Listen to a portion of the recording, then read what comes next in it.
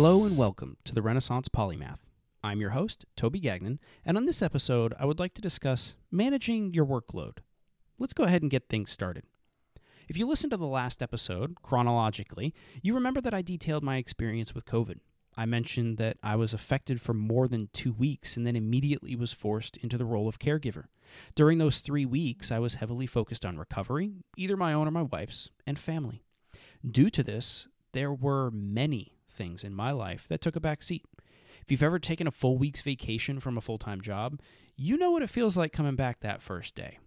I was out for 3 weeks, so now multiply that feeling a few times over. To be honest, it was completely overwhelming. To get current and dig out, I had to prioritize everything in my life and then work my way down the list.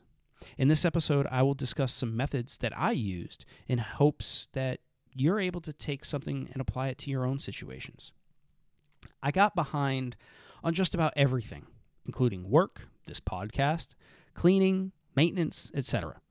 However, before all of that was even considered, I focused on my family. The best thing you can do to help your situation is to help your mental state.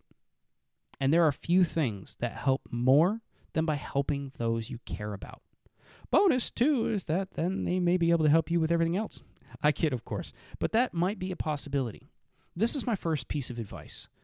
Focus on the things that matter most and put the people you love and your mental state at the top of your list.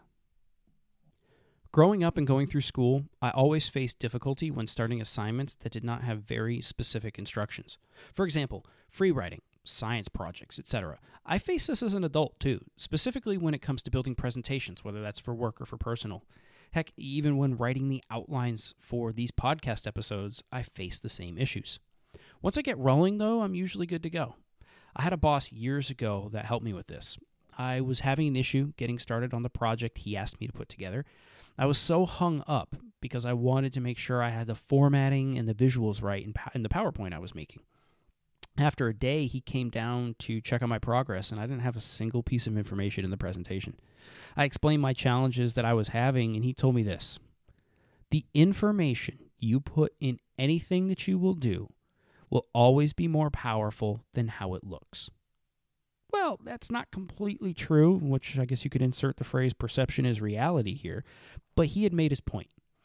Ever since that day, I've done the best I can to remember those words and just get the thing started and worry about formatting and visuals later.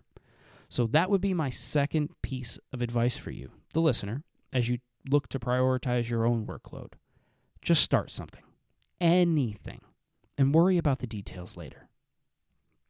As I was trying to get chores and other projects done around the house after being sick, I found that I would start something, only to realize in the middle that I had to do something else to finish the original thing.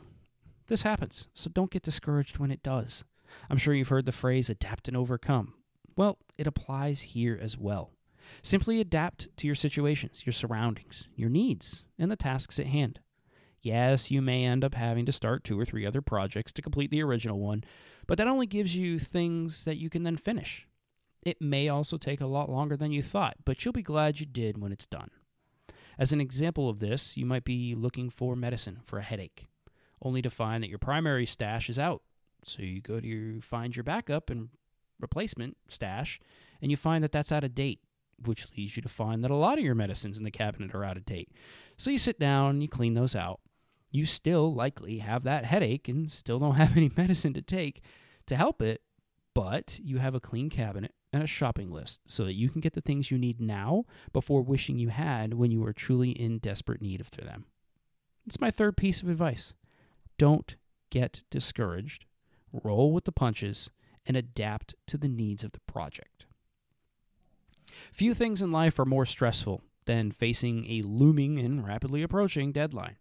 Even fewer are more disheartening than missing that deadline completely.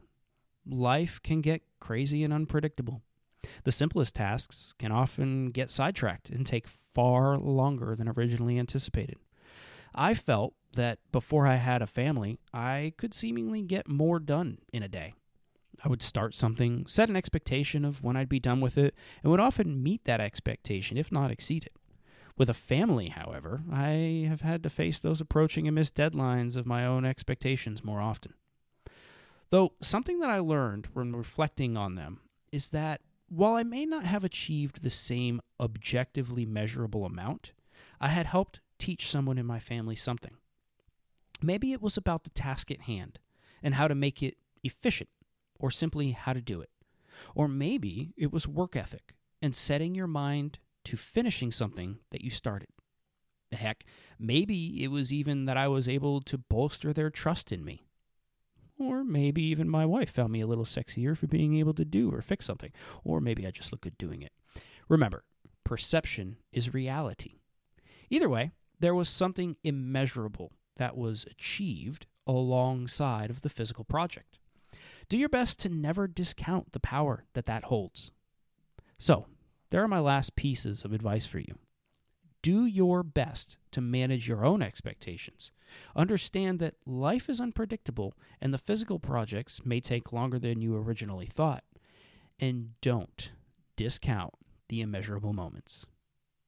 So, that was a quick one, but that about wraps up this episode. But I would encourage you to do your own continued research in your education.